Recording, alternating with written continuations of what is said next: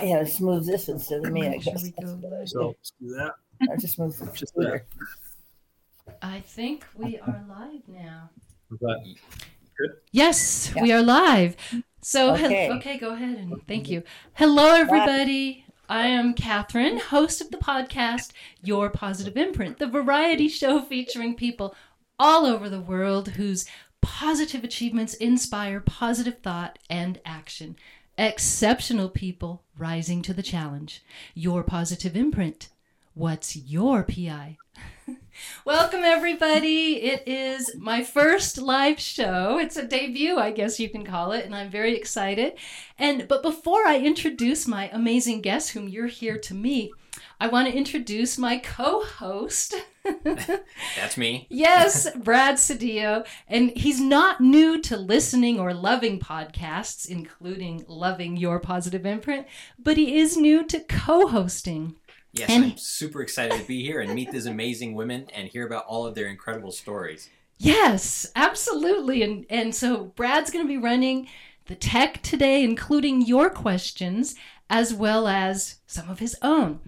So now it has been International Women's Day this month. And I'm so thrilled to have two female athletes from two different generations.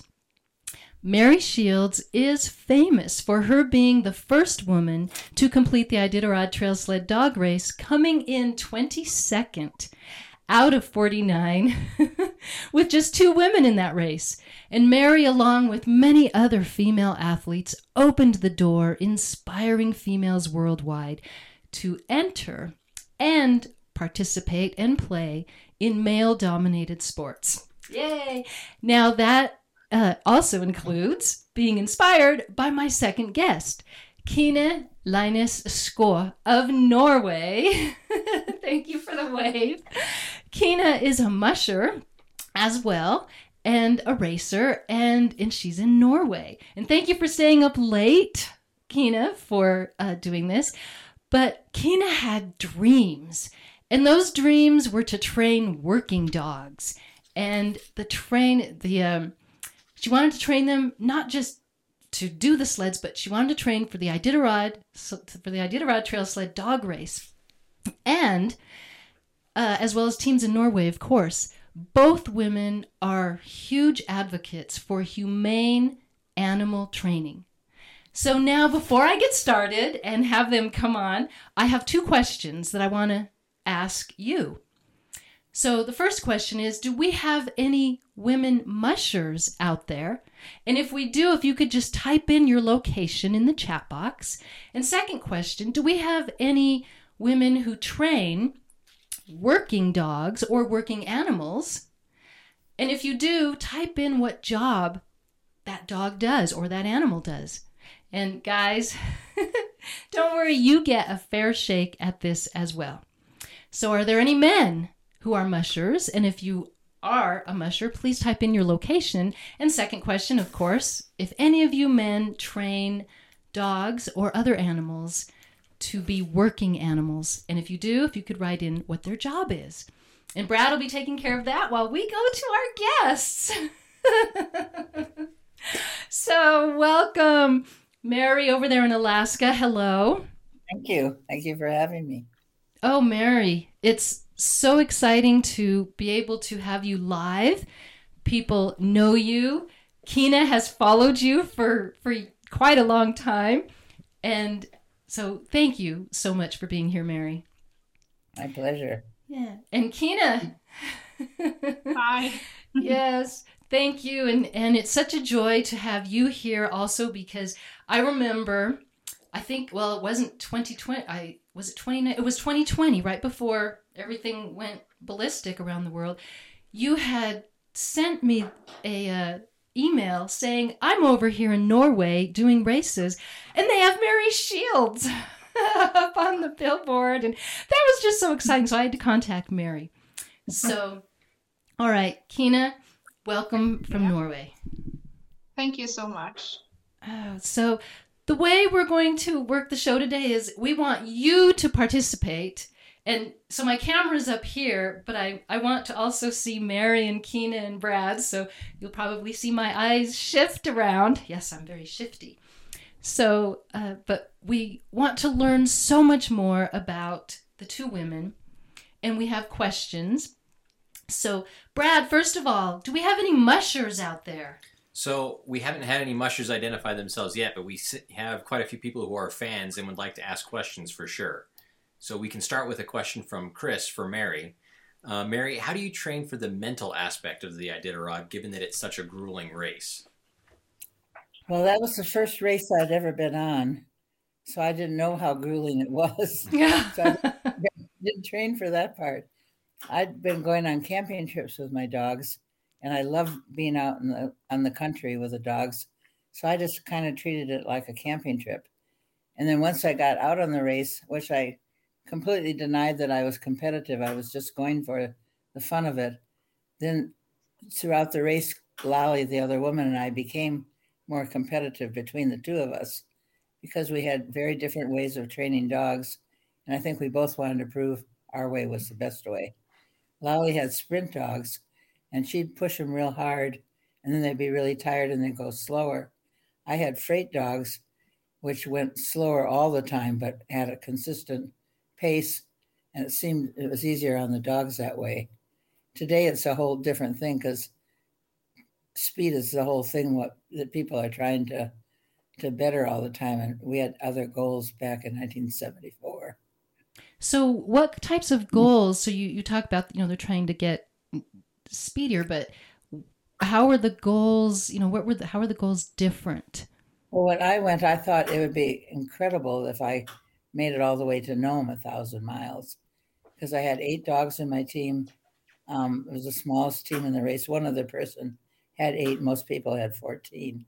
But I only owned 6 dogs when I signed up, and I had to buy 2 dogs from another musher a couple of weeks before the race.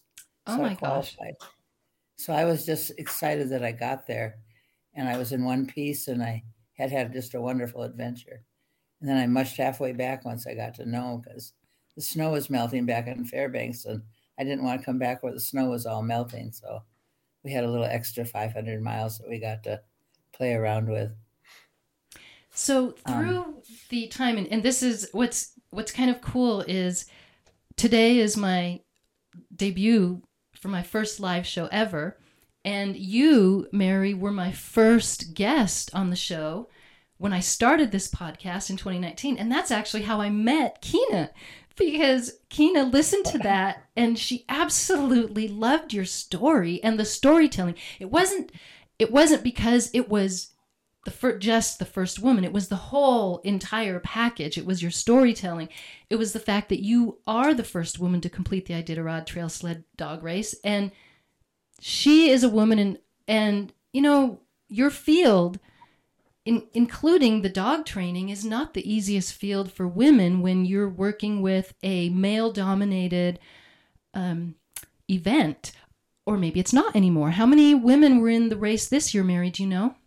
Or Keena, one of you? About a third of them are women now. And I didn't think it was hard back then either because I wasn't thinking competitive. But I remember pulling into Shaktoolik, and the mushers that were going to take an overnight there packed up and left. And the checker said, well, that's funny. They were going to stay here overnight. And I think I was pushing them ahead of me because they didn't want to be seen traveling as slow as I was traveling. But I didn't take it personally. I knew I didn't have a race team, and I knew I was just going to have a good time. And I'm not a competitive racer. I have dogs because I love being out there, and I love traveling by dog team. So I hope I don't disappoint you, Keenan. I actually am afraid that the racing is getting way too commercial, and there's too much money involved, and a normal person can't afford to do that anymore.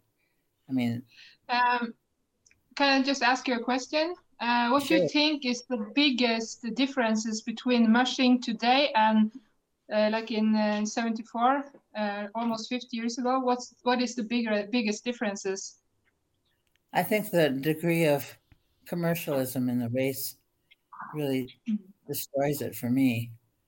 I mean, if you have a good sponsorship, you're you're going to use your family and all your friends' money. And if you don't win the race, you're going to be disappointed and they're going to be disappointed. And dog mushing is a joyful thing that should be, you love every minute out there, not resent that you didn't win a race. To me, anyway, it's not important. But most people that race are serious about, in their heart of hearts, they think they're going to win it and they're going to surprise everybody. But in fact, only one person wins and 50 others, or however 70 or many they have, are going to be kind of disappointed. And if you go on a camping trip, you have all the wonderful part of being out there, but none of the stress of having thousands of dog boots and lamb to feed your dogs. And I mean, there's people starving all over the world, and we're feeding outrageous food to our sled dogs that don't need it, in my opinion. I hate to be a wet blanket on it all, but I think we need to look at our morals a little bit more. And if there's money to be made, it should go to a charity or something, not to a musher that has 5 brand new trucks and a big sponsorship from some dog food company. That doesn't seem, I mean, it's nice for the person, and it's fun for the whole community. Watches the race in the middle of the winter. Everyone looks forward to it. I agree with that. And people spend their whole winter training, which is a wonderful way to spend their winter. But most people can't afford to do that. They're working all winter, so they already have some strikes against them. They can't afford to train the way professional racers do now. Well, Mary, that's part of your amazing and wonderful, inspiring, positive imprint, is your perspective and the way that you do inspire others who come to you for your storytelling. And we have 2 different generations here. So we've got Kina in the generation where she is involved with, and I'll let you take it because you have worked for an Iditarod sled. And Iditarod, it's such a long name, the Iditarod Trail Sled Dog Race winner, Lars Monsen in Norway. But your dream was the dogs. And I love that both of you are such advocates for the dogs and not the money and not the materialism, but the humane treatment of the dogs. And of course, Norway and Alaska are 2 places in the world where people use sled dogs to work. So, Kina, can you share, or will you please share, some of the experiences in what it is like today training dogs? Because, of course, Mary's experience, and I'm going to ask her to share that in a moment, how she got started with her dog team. But, Kina, you want to share some? Yeah, the one thing that I have learned training dogs like the last 15, 16 years is that, like Mary said, it's getting more commercial. You need a lot of money to compete in all the races. And I've been training for the Iditarod race, the Finnmarks race here in Norway, and also the the Femern race. So, like Mary said, you need to have big sponsors to compete. And if you have a work beside the dog mushing, it's you work and then you mush. It's just all you do. So for me, it was a big dream to just go to Alaska and see the Iditarod race. But now for 15 years I've been training for others. I only owned 2 dogs myself, the most. But now I haven't been mushing for 2 years, and me and my boyfriend Espen, we are going to move now, and we have bought a new house. So we want to start our own kennel, but I want to go on camping with the dogs. Maybe I want to have good dogs. I want to have dogs that can compete if we want and if our economy allows us to do that. But it's not the main goal. I want to be out in the woods with my dogs, camping, see the northern lights with my dogs, and just I can go out in my dog yard and have the dogs loose. And when you don't need to think kilometers or miles, because in March or in February you have to do this race. I just want to be to live with the dogs and having fun. That's the most important thing I learned so far. and you do share that on. Kina has been on the podcast as well, sharing her dream. But Mary, you were going to say something with regard to after what Kina was chatting about. Well, it was just wonderful to hear what she said. My impression is that racers are in it so seriously they sometimes lose the joy of it, but it sounds like she's kept the joy, and that's most important. And camping is the best way you can prepare for that race anyway. And just get a routine that every night when you stop to make camp, you do things in the exact same way. You put everything back in your sled right where it was before. I can say this, but I don't always do it myself. But then you just, if you're in an emergency, it just comes natural to you. You don't have to think it all out as a new plan. And that'll serve you really well out on the trail, because there will be things that surprise you and you'll be prepared for it. Yeah. And I think the most fun about having a dog team is to raise the puppies. You take them out on adventures. You learn them how to cross the river. You build their bodies and their heads mentally. So I think to see the puppies grown from like being 8 weeks and curious on the world to put them in the harness and they just work for you because they trust you. Oh, and they just talking about it. Yeah. I do tours in the summer, and that's what I tell people. The best part is having the puppies. But I have a question for you. Which in your dogs, which gender makes the best lead dogs? The males or the females? Me personally, I connect best with the males. But I see that when I was training for the Iditarod, the dogs that were standing out, especially in storms, were the females. Well, I always tell the people it's definitely the females, because if you get lost, they'll ask for directions. Yeah. The males won't. Yeah, that's true. I have a very weird sense of humor, and if anyone gives me any come on to one of the jokes I tell, and even when I talk to them on the phone, I like to tell a joke too, because everyone's so stressed out with everything now, and I understand why, but I like to spread jokes around. And you memorize them so well, because every time we've talked on the phone through the years, and we used to work on lesson plans together with the schools, it's just been so fun, Mary, to go through the years with you and the remarkable you.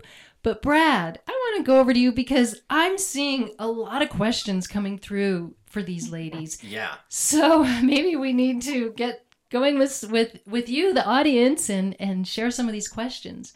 So you did mention that training of puppies is one of the greatest joys of getting a dog ready for mushing. So how long generally is the process of training a dog so that they're at the point where they're ready to be in a competitive race?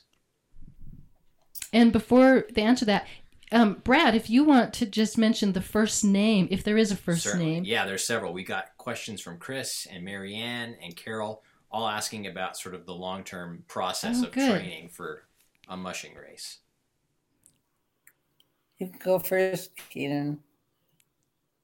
I think here in what I've been trained to is from their puppies, you take them out on walks, and then we put them in the harness when they are about 6 to 8 months old, and just let them run like this 500 meters, just so they get the feeling of the harness. And then you started training them in the team maybe from 1 year old. And here in Norway, there are rules that the dogs have to be 18 months before participating in the race. So I like to run dogs that are 18 months. I don't like to run them more than like a 150 kilometers race. But I think when the dog is on their best, in the peak, it's like 5, 6 years old when you have the dogs are on their best. So 5, 6 years old, and then but they can compete like from 18 months. But you can really see how a good lead dog is when they're like 3-4 years old, I think. I have a slightly different schedule than that. Mhm. Susan Butcher, who was a friend of mine, she said a dog learns half of everything they're going to learn in the first 12 months of their life. So I consider training starting the minute they come out of their mother and you hear this little, and I'll pick them up right in front of the mother so she knows I'm not taking the puppy away. I'll breathe on it, I'll talk to it, I'll hold it for a little while, and then I put the puppy right back in with the mother. And then every day I hold each puppy a little bit longer. I want them to learn to trust me. I'm not going to drop them. I'm not going to squish them. I want them to learn they're safe with me. And then when their eyes open, about 13 days old, and they can really waddle around a little bit, then I'll take them for walks out in the woods. I'll take them on real narrow trails. I'll take them on trails full of puddles, give them some challenges so they have to, if they're going to keep up with me, they have to try some new things. And then as soon as we get back to the dog yard, I'll give them a little biscuit for a reward, and I put them back in the puppy pen. I train using positive reinforcement. When I first started out, way back then, people were doing more negative reinforcement by meaning giving them spankings and things. And I don't want to treat my dogs that way. I want to just positively reinforce them. And I must tell you a story. My friend Richard Barnes said he lived out in Salcha, and at Christmas, they'd hire someone to dress up as Santa Claus, and they'd put him on a sprint sled right downtown, and he'd go out to the nearest mall, the only mall there was, and hand out gifts to the kids. And some of the sprint racers were still training using negative reinforcement, and they'd make something they called a jingler, which was a lot of bottle caps on a ring of wire, and when you shook it, it made a jingle bell noise. And when they would spank the dog, they'd ring that noise at the same time. So in the future, the dog would just hear that noise and it would pull harder. Well, so Santa Claus is at the Co-op drugstore drinking coffee, and he doesn't want to come out in the cold. And he drinks coffee and he drinks coffee. Meanwhile, the sprint team is leaping in the air. They have 10 people holding the sled back. And when Santa comes out, he has a wreath of jingle bells, real jingle bells, and he's ringing it, and the dogs are just going crazy. They put Santa on the sled, and they don't stop at the mall. They go way past the mall. And they had to turn him around and bring him back to give them the gifts to the kids. So, but positive reinforcement, the dogs, we've been breeding for the instinct to pull sleds. These aren't just any old dogs. These are dogs that have been very selected over the years to have that desire to pull sleds. And they have the physical adaptations to be comfortable in the cold. If a dog's feet are hurting or they're not comfortable, they're not going to do a good job for you. But if you're careful in the breeding program and get dogs that love to pull sleds, they want to do it for you, and they'll imitate what the big dogs are doing. And they'll do everything the big dogs do, and then your whole team is working together. And it's just a joy. I start them when I take them for walks when their eyes open up, and when they're about 4 months old, at the end of the, usually I have puppies. Well, I've only had 6 litters of puppies in my whole life, but I would have them in the spring. Then I'd socialize them all summer. And then in the fall, when we got our first snow, I'd let the puppies run loose behind the sled. And then when they got tired, they'd just sit down in the middle of the trail and take a nap. So I always had a cardboard box in the sled.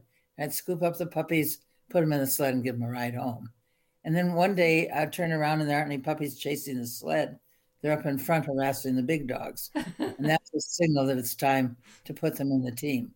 And I'd never put 2 puppies side by side. All they want to do is play. I'll put the puppy next to one of the older dogs. And the older dog, when that puppy starts initiating play, that older dog will just glare at him or growl a little bit. And the puppy will take the hint and they'll back off.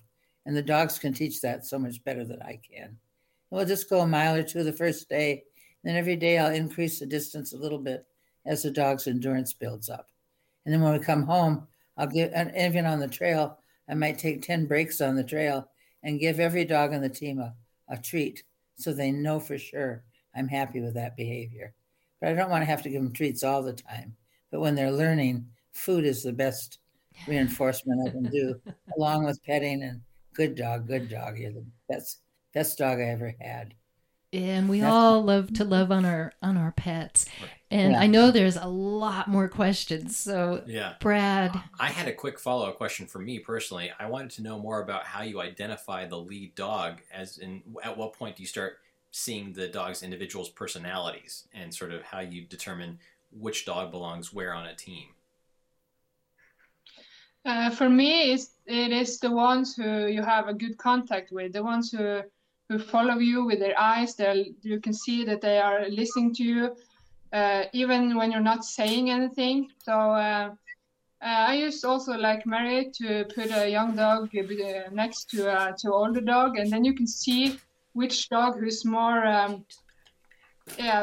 awake to focus on you. So for me, it's that, and the ones that you get a good contact with. So when I was mushing the Femin race, I had 8 lead dogs in my team, and there were 8 dogs in the team. So I like to train everyone in each position, but you can see during the training who stands out to be a lead dog. I think it's just something you know and you learn to see. Sure.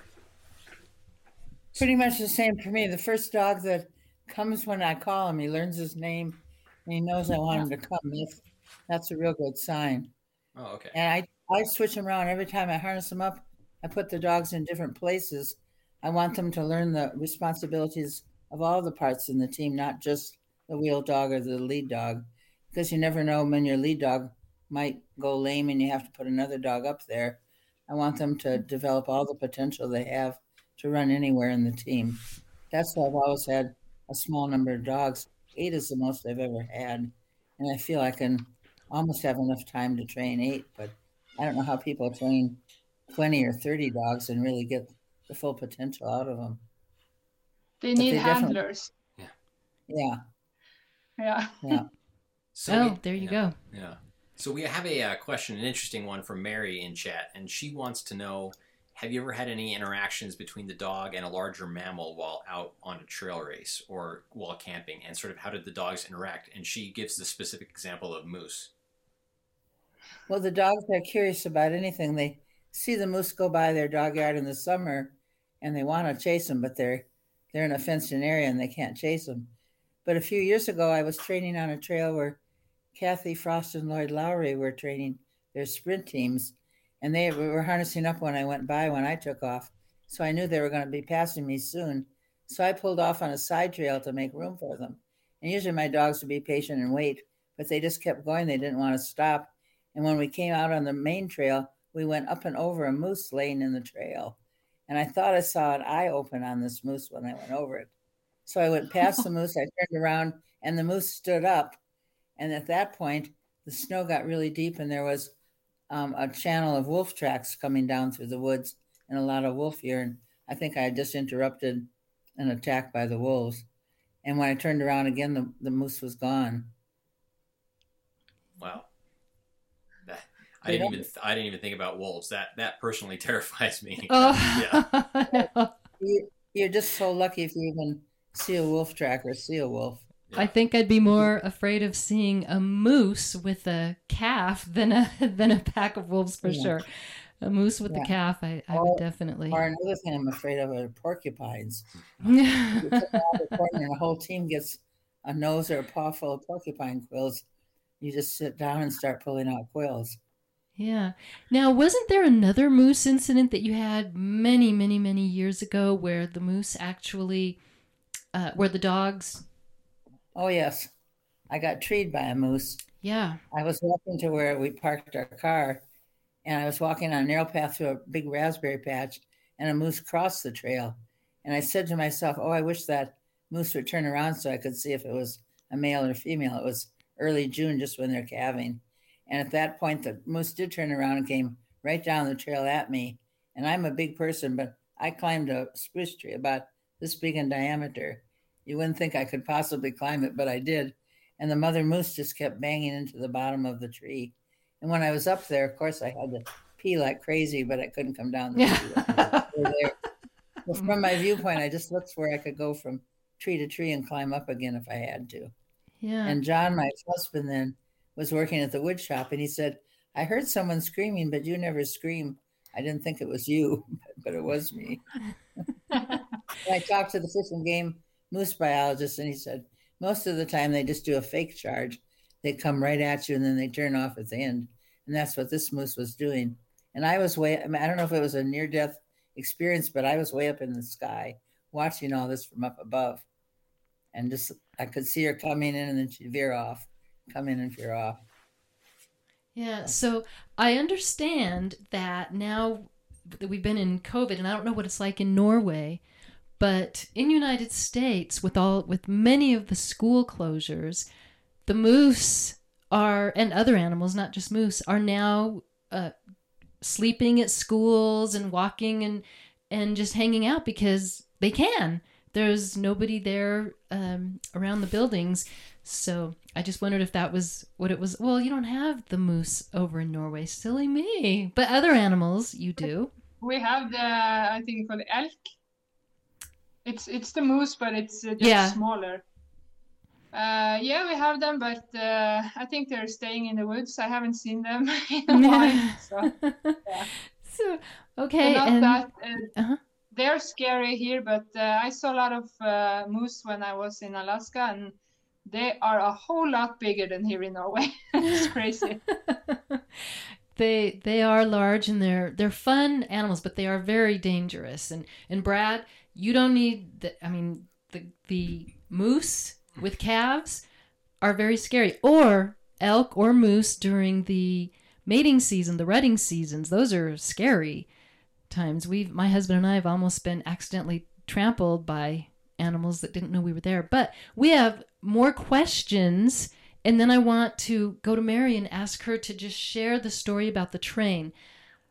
So Brad. Sure. So Mary Ann would like to know, is it sort of the standard practice for the mushers to train their own dogs, or is there a benefit for a musher working with dogs that maybe they haven't had as much a personal impact on training? So Kina, go ahead, Mary. I think the dogs perform the best for the person that trains them and the person that feeds them. I think both of those are critical to the dogs. And I think if you have other people training them, you don't know what they're doing when you're not there. And it's confusing to the dog if people are giving him different signals. I think the more you can train your own dogs, the better myself. And most mushers can't afford to hire handlers to help train if they don't have a sponsorship. What do you think? Yeah, I think that's true. Because you need to be with your dogs to manage to compete the best in races and in general. So, but a lot of those who has handlers have handlers to take care of the pups, and then they train the race team themselves. But I think you need to be with the dogs the whole time if you want to be at the best in races. I agree. Yep. Yeah. And Brad, a couple more questions. Margaret and Leticia would both like to know, what is the average length of a dog's career? Well, I've been mushing dogs. Oh, sorry. I have been mushing dogs that have been 10 years old. So it's like human. Some of them are really healthy when they're 70, but the peak in a dog's career, I think, is 6 to 7 years old, in my opinion. I agree with that too. Mine are freight dogs. Different. Are yours more sprint dogs or yours freight dogs? No, long distance. Yeah. Mine live to about 12 or 13, but from about 10 on, they certainly can't keep up with a team, and they're more cheerleaders. They come out when you're harnessing up, and then they go back in their house and take a snooze till you come home. And they deserve a good retirement at that stage. An old 10-year-old lead dog is very good to train puppies. Yeah. In the winter, I let one dog come in the house every night. I rotate it every night just because it lets me have more time with them, and it's kind of a treat for them if it doesn't get too warm in the house.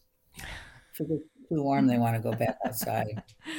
They're very social. They like being with their team for sure.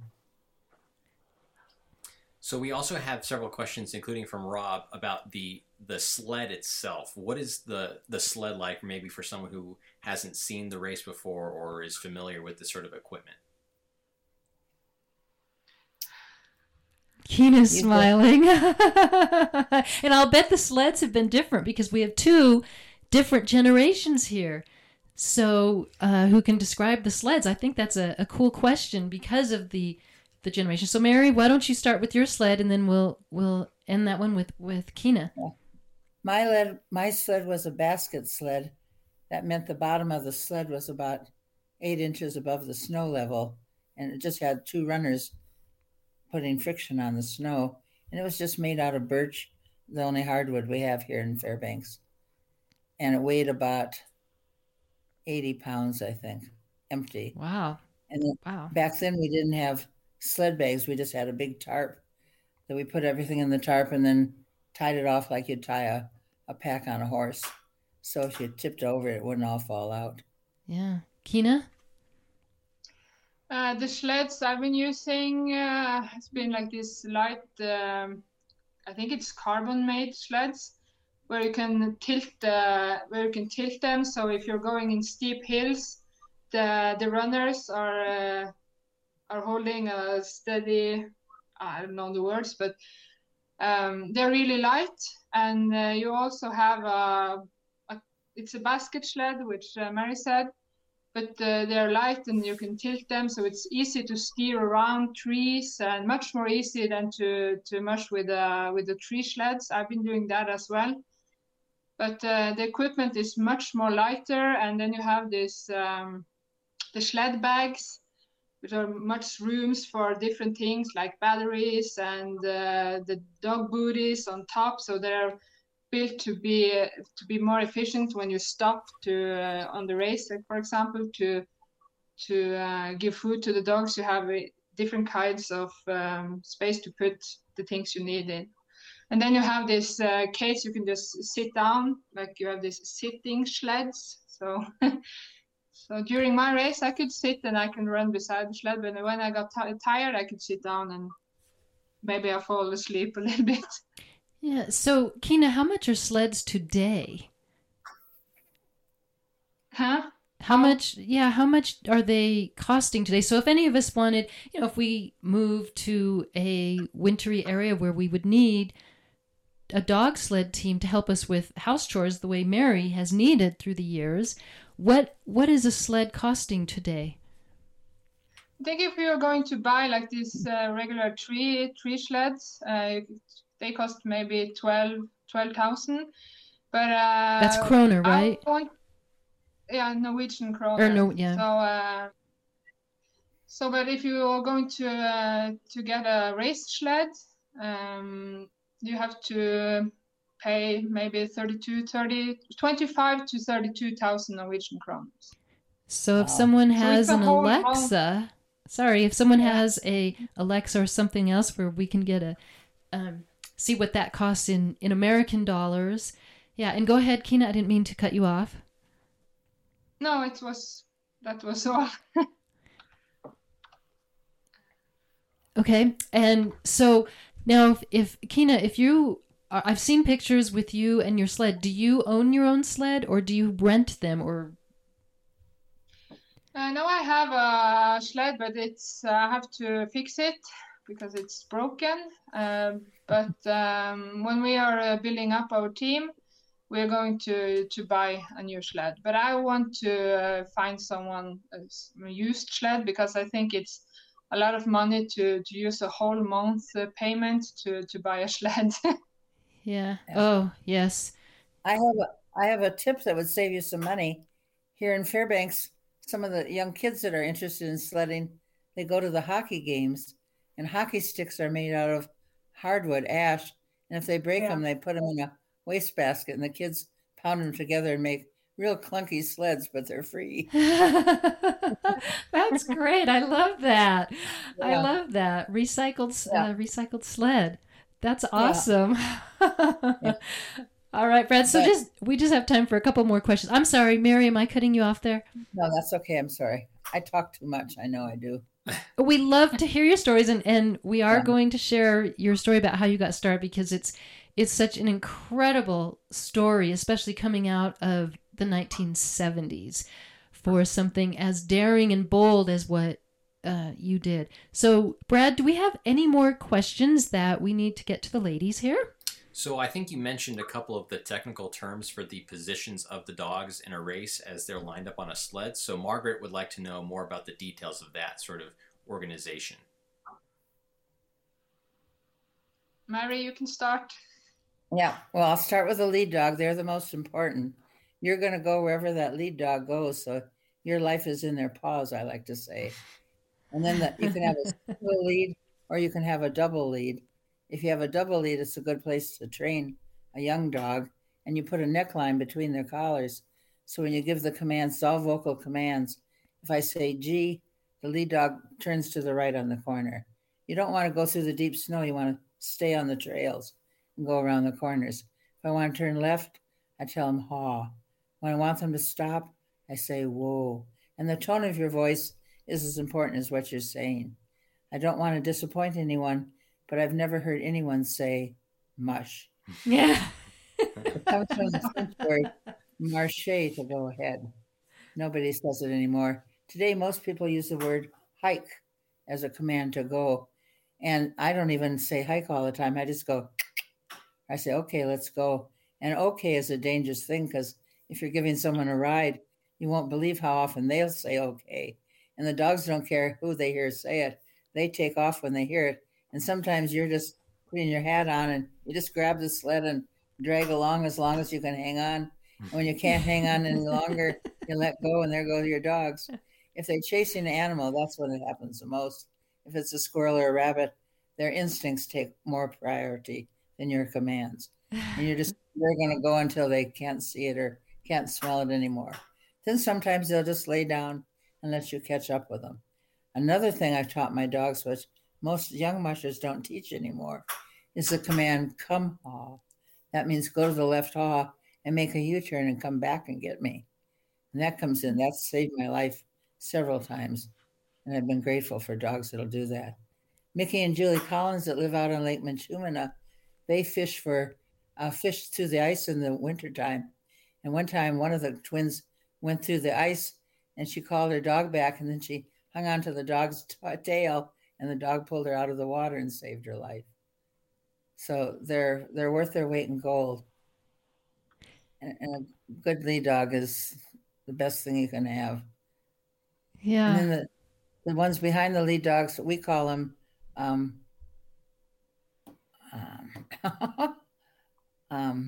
not point dogs, but swing dogs, because they help swing the team around corners. Then all the dogs in the middle of the team are just team dogs. They just have to go straight ahead following the lead dog. And then the two dogs right in front of the sled are called wheel dogs. And their job is really important. If you're on a curvy trail through the woods, those wheel dogs have to pull the front of the sled way out around the tree so you don't bang into the tree. Oh, gosh. Yeah, and they'll learn that the first time they bang into the tree, they'll learn not to do that again. Yeah. Hopefully. Kina? And that's... Sorry, yeah, keep going, Mary. No, what do you call your dogs?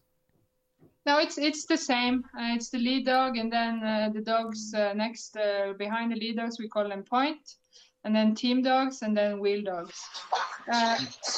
Oh my God! I just had my dogs like doing some crazy things downstairs. Well, that's reality. That is reality. Yeah. You live with your dogs. But Mary, do you? Because when I started to mush, I learned that you need to put the biggest dogs as the wheel dogs because they are strongest. But what I have learned is that the biggest dogs get a lot of pressure from going in the back from the sled. So I like to put the bigger dogs like in the middle of the team, and then the smaller dogs, but are strong but smaller in height and weight. What do you do?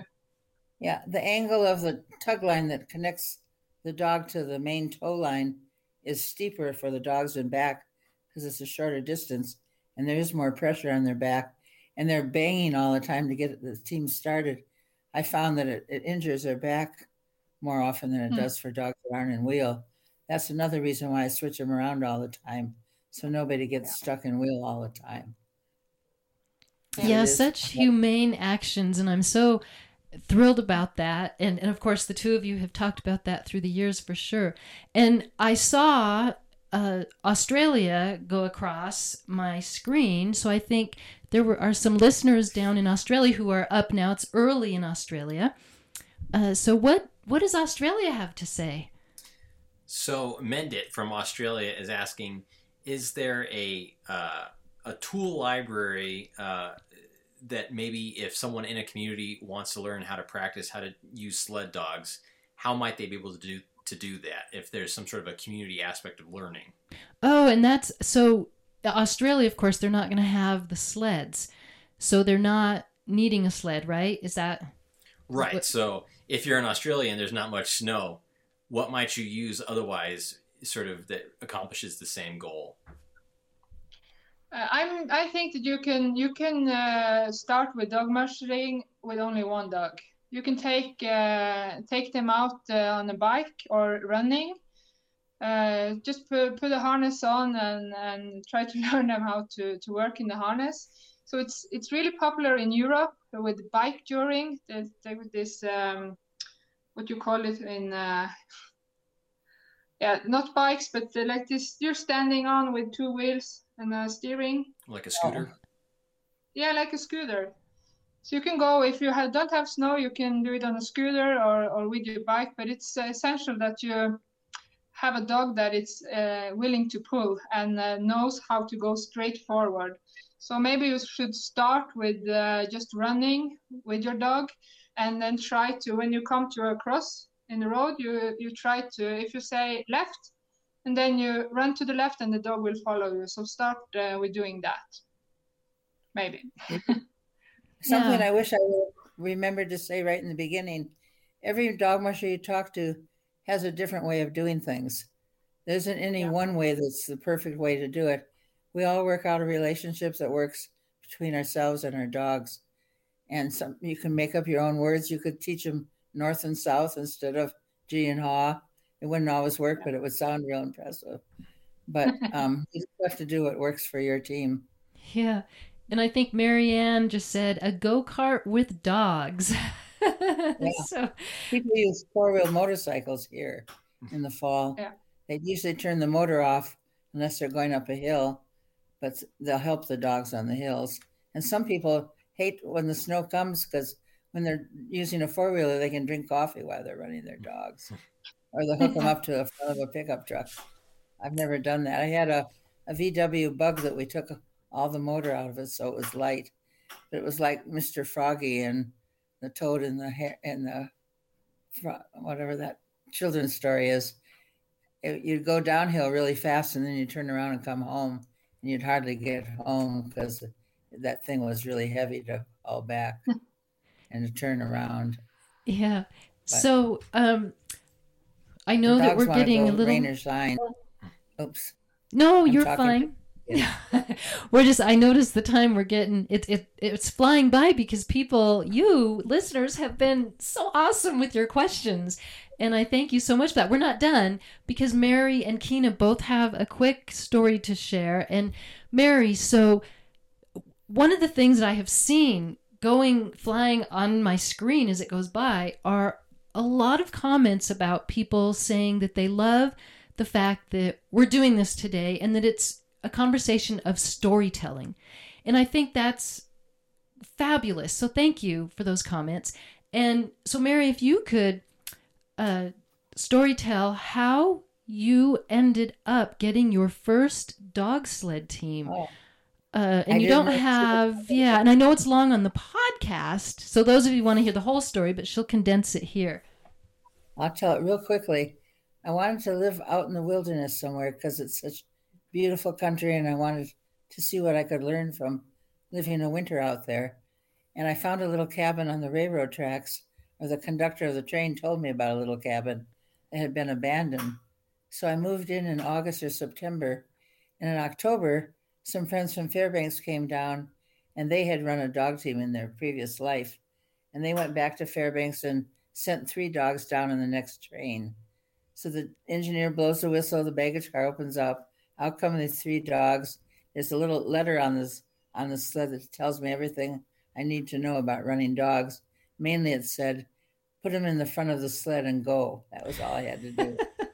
They got in a big fight right away, and I was all by myself. I was crying and screaming, and I turned them all loose, and they went down the trail to the cabin. Then I had to haul all the dog food from the train in that old sled to the cabin. And as soon as I opened up a bag of dog food, they were right there. And I just worked with a female lead dog the first week. Then I added one of the big red dogs. And then finally I added the third big red dog. And then we could go anywhere we wanted to. And it was wonderful.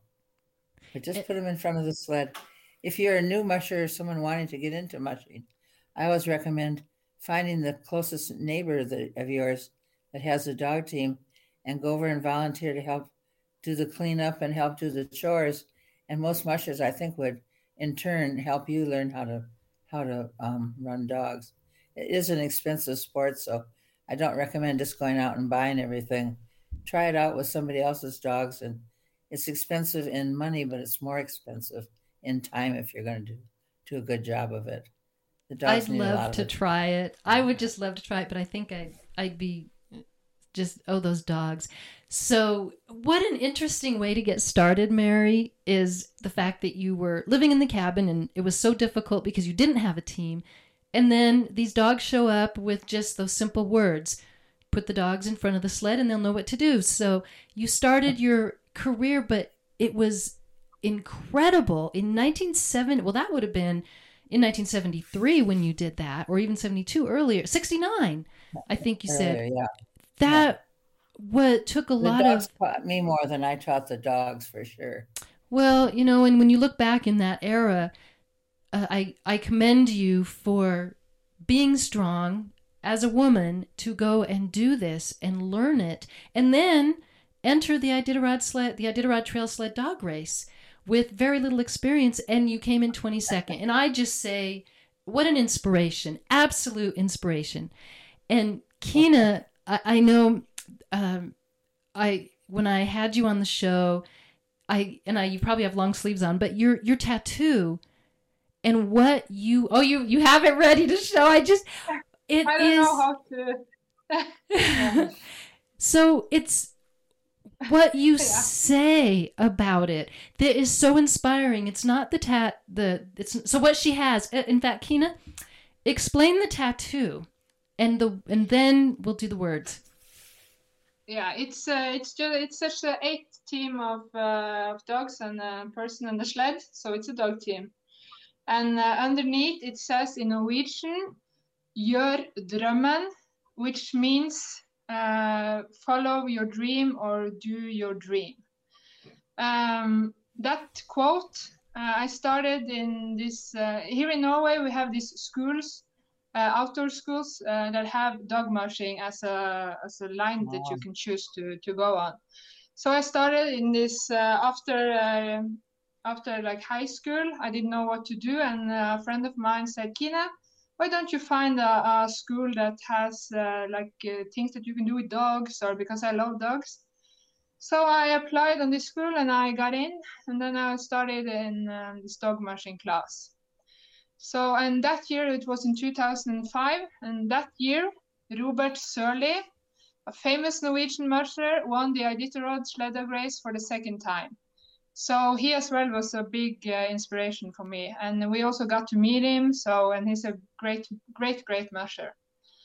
So that was how it started for me. I was a student at the school, and the 2nd year after, I was working at the school because I was picked out to be the teacher's trainee and to help the teacher to train up new students in the dog yard. So I got my first sled dog in 2005, and that was how it started. And when I heard about Robert Sørli, I said, or the year when I started, we heard about Robert Sørli and that you can apply to be a 2nd-year student. And the first day I told my mom and dad that I'm going to be here in 2 years because the next year I'm working here. And I also told my friends that the 1 year I'm going to Alaska to see the Iditarod Sled Dog Race. Yeah, and that's how it started. And you followed your dream, and I really love I love this podcast because people are so positive about what they do, and they do follow your dreams. And we just have to close that. Thanks. And people do follow their dreams, and that is something that just really makes the world go round when we have the inspiration from people like Mary Shields, Kina Linus Skå of Norway, and Brad here, who is learning this on as being a co-host, and all of you who are out there sending in these questions and comments. And it's going by so fast. I'm trying to read them all, but I love it. I just so love it, and I agree with Marianne. Marianne said that I could never do a dog sled because I'd be out there petting the dogs the whole time and not doing any work, and I'm losing my earphone. So anyway, so Brad, are there any questions that are just sitting there that you really, really think that we need to have out right now before we get to our closing remarks? I think the main question that came through, several people have said that Mary should write books and tell her story. Oh. And so I think it's important to just talk about sort of how you've both told your story so far, including the books that Mary has written. I think this would be a good time to just plug those. Yeah. So Mary, I told you I would have the books, so I'll hold them up and you can tell about them. Okay. When we come back from these dog sled trips in the spring, we were broke because we'd spent all our money on dog food. So I started writing articles for magazines, and then I get letters from people asking me questions. So I like to answer letters, but I couldn't get to them all. So I wrote a book just explaining how we did things. And that's Sled Dog Trails. It's not a guidebook for where the trails are. It's just adventures of dogs. It's really easy reading. It is. And might I add, good. Mary, that PBS in United States did a documentary on you and your life, which I think was awesome. And then, of course, your children's books, which are so amazing. Yeah, they're to try to share something I love with kids. And I hope this kind of dog mushing can go on forever, because we're all creatures of this earth, and getting out in the winter and seeing what it's all about really broadens your education and your love for the planet we live on. And we need some love right now for that planet, because we've done a lot of injuries. Small Wonders is kind of a journal of living out at the cabin. Every chapter is a different month. And I tell people to take a whole year to read it. Then you can compare a month in Fairbanks and a month in Oslo or someplace. And this is the book we based our lesson plan on that we wrote together many years ago. Yeah. And if there are any teachers there, you might have done the work with me when we were doing the dog sled trail race. So it's a wonderful earth to live on. And when you have a pack of little puppies that grow into these big, lovable, hardworking dogs to spend your life with, it's a wonderful life. And I feel very grateful to be privileged to live my life this way. And for more of you that can do it, go do it, because it's a wonderful thing to experience. And Mary, those are wonderful words. And I know that before this, and I saw a question go by, and I just want to go back to the Iditarod, and I know people are wanting to probably go because it's going to be an hour. We started a little bit late, but people want to know how you eat, what you eat when you're out on the dog sled race, when you were out on the Iditarod. Yeah. Since that was my first race, I didn't really have much experience. I just took more of the same stuff I took on camping trips, stuff I could eat without having to cook it, cheese and peanut butter and stuff I wouldn't get my hands all sticky and messy with. And then back then, when we came to a checkpoint, people could invite you into their home to have dinner with them, and they did. And that was one of the nicest parts about the race, meeting the cultural differences people along the trail. Now they can't do that, because if you went the second year, the people that met you the first year would want you to come back the second year, and they'd have a steak dinner ready for you. And there's someone coming on the race the first year, they'd be out in the cold eating a frozen peanut butter sandwich while you'd be eating good warm food. So they they have to make the rules fair to everybody, so everybody eats their own food now. Or that's the rule. I don't know if they do it, but I think they do. But just easy food, high protein, high fat. You're out in the cold, and you and the dogs both need a lot of fat to stay comfortable. Yes. Unfortunately, it stays with you.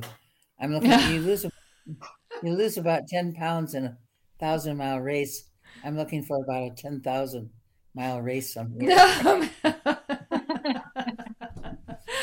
Oh, Mary. Oh, you do have the humor too. So we will close, but before we do, I'm wearing my shirt. Yay! The shirt's pretty. probably backwards on there, but so we will close with your inspiring words, whatever you two would like to share.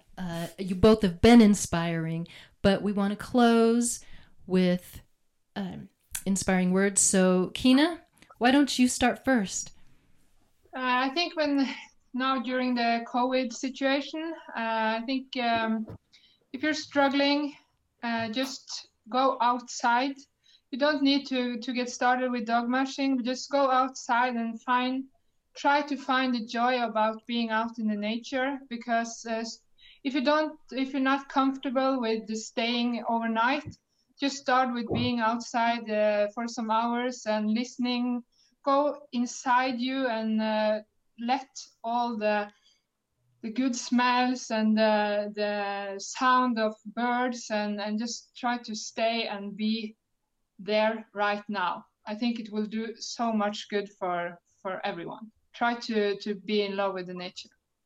Oh, those are beautiful words. And I love nature, and I hope everybody does get the chance to go out. Mary and Kina, yes. Thank you again in Norway. And Mary, your inspiring words. Yes, I feel like I should pay homage to Susan Butcher, who has been the biggest long-distance racer ever for women. And on my tour one day, a lady gave me a T-shirt they made in her honor after she had won it 2 times. They had to make a new T-shirt when she had won it 4 times. Can you see this T-shirt? Yes. It says, Alaska, where men are men and women win the Iditarod again and again. And the last one said 4 times. Oh, that's great. I think, wasn't it Susan Butcher that came to you after you completed the Iditarod Trail Sled Dog Race in 1974 to ask you about it? Well, you inspired her. Look at that. Well, she's way beyond me and always will be, but she did want to know what it was like. And then she ran it, I think, 20 times and won it 4 times. She's a real champ. She was dedicated and focused to that race like nothing you ever saw. When she raced, she was right there all the time and worked really hard and deserves all the credit she gets. Oh, absolutely. But you deserve the credit for inspiring people. Absolutely, Mary. And I know that has to be hard to carry that with you every day of your life, knowing that you are the first woman to have done something. Well, it's an honor to think it might inspire somebody. It is a good life, and I recommend people, just like Keenan said, getting out in nature. That's where we evolved, and that's where we belong. And that's where the answers are going to come to solve our problems, I think. And the dogs will get us there. Oh, beautiful words, both ladies. So wonderful to have you here on Your Positive Imprint. So wonderful. And Brad, do you have any final words you'd like to share? What was it like being tech guy and co-host? This was so much fun. I was really drawn to, Mary, your quote that you said on the podcast about sometimes a person needs a story more than a loaf of bread. And I just want to say that these stories have been great, and I really enjoyed listening to you and meeting you both. Thank you. Yeah. Thank you. Brad, that's wonderful. I'm so glad you brought that up. That's wonderful. So my last question to my listeners is, how did Facebook work out? Would you like to do Facebook or YouTube for these live broadcasts? If you can just put in FB or YT, and that'll kind of help me out for getting a little survey going as to what your preferred format is to you out Once there. I got your email, everything was easy. I just clicked on the code and it was fine. Well, that was for you because you are on the show. So this is for the people that are listening and watching. So Mary's not on Facebook, so she does not know what the Facebook is. The Facebook, I shouldn't even say what Facebook is. I know what it is, but I don't have time to look at it. No, you wouldn't have time. You are so busy, Mary, with your tours of bringing people together and sharing your storytelling, which I can't do as much as I used to. I'm 76 years old, and I had to have my leg amputated a few years ago because my ankle bones wore out. So I can't do what I used to do, but I have the memories, and I'm grateful I had a chance to live that life when I did. I am too, Mary, and so is Kina, because I can tell you, Kina was so excited when she was at the, let me see if I can pronounce it, Flippstopper. How do you pronounce it, Kina, the Norway race? Femmenløpet? Yeah, I was way off. Okay. So with that race, and she, immediately sent me an email, and she sent me a picture, and this was, over a year ago. And she was excited about that. And so your inspiration is worldwide, and Kina is inspiring people of her generation. So it just continues, and it is wonderful. It really is. And the storytelling, I'm so glad that my listeners mentioned storytelling, because that really is wonderful to have the two of you here share both of your stories of your dog training and your dreams, and Mary, your life as being the first woman to complete the Iditarod Trail Sled Dog Race. Well, Keenan, I'll be cheering for you when you come on the Iditarod. If I can do anything when you're in Alaska, just give me a call. Oh, I will. If I get there. Kina, you will. There. You will. And I want to meet you in person. Yes, please come by. Oh, Mary, that is so nice. I want to travel to Alaska with or without dogs, so if I go there, I will contact you. You're welcome either way. Any of your listeners that are interested, come by and meet the dogs themselves. They deserve the real chance to tell their story. Oh, it is fun to meet the dogs. So listeners, that is an opportunity. Mary does do tours in her home, and she invites you to go and visit her dogs, pet the dogs. Mary, you started those tours, but I think your website is down now. Yeah, I didn't do them because of the virus. Right. Yesterday was the first one I've done this summer. So listeners, if you're going to be traveling to Alaska, you can contact me and I will get you in touch with Mary. She is awesome. She's approachable. She's fun. She's funny, and she'll tell you jokes. And if you're traveling to Norway, Kina would be glad to show you around. So yeah, this has just been fun. So thank you so much. So Brad, are people liking Facebook? Yeah, it looks like a lot of people prefer Facebook, and it seemed to have worked well today. So that was good. Okay. Well, listeners, I think we're going to be closing out unless we have any final last words from Kina or Mary. Happy trails. Happy trails. Great words. Everybody, thank you so much for joining Mary Shields, Kina Lineskor, Brad Cedillo, and me, your host of Your Positive Imprint. Have a wonderful, wonderful, wonderful, wonderful week, wonderful day, and wonderful life. Yes, wonderful life. Your Positive Imprint. What's your PI?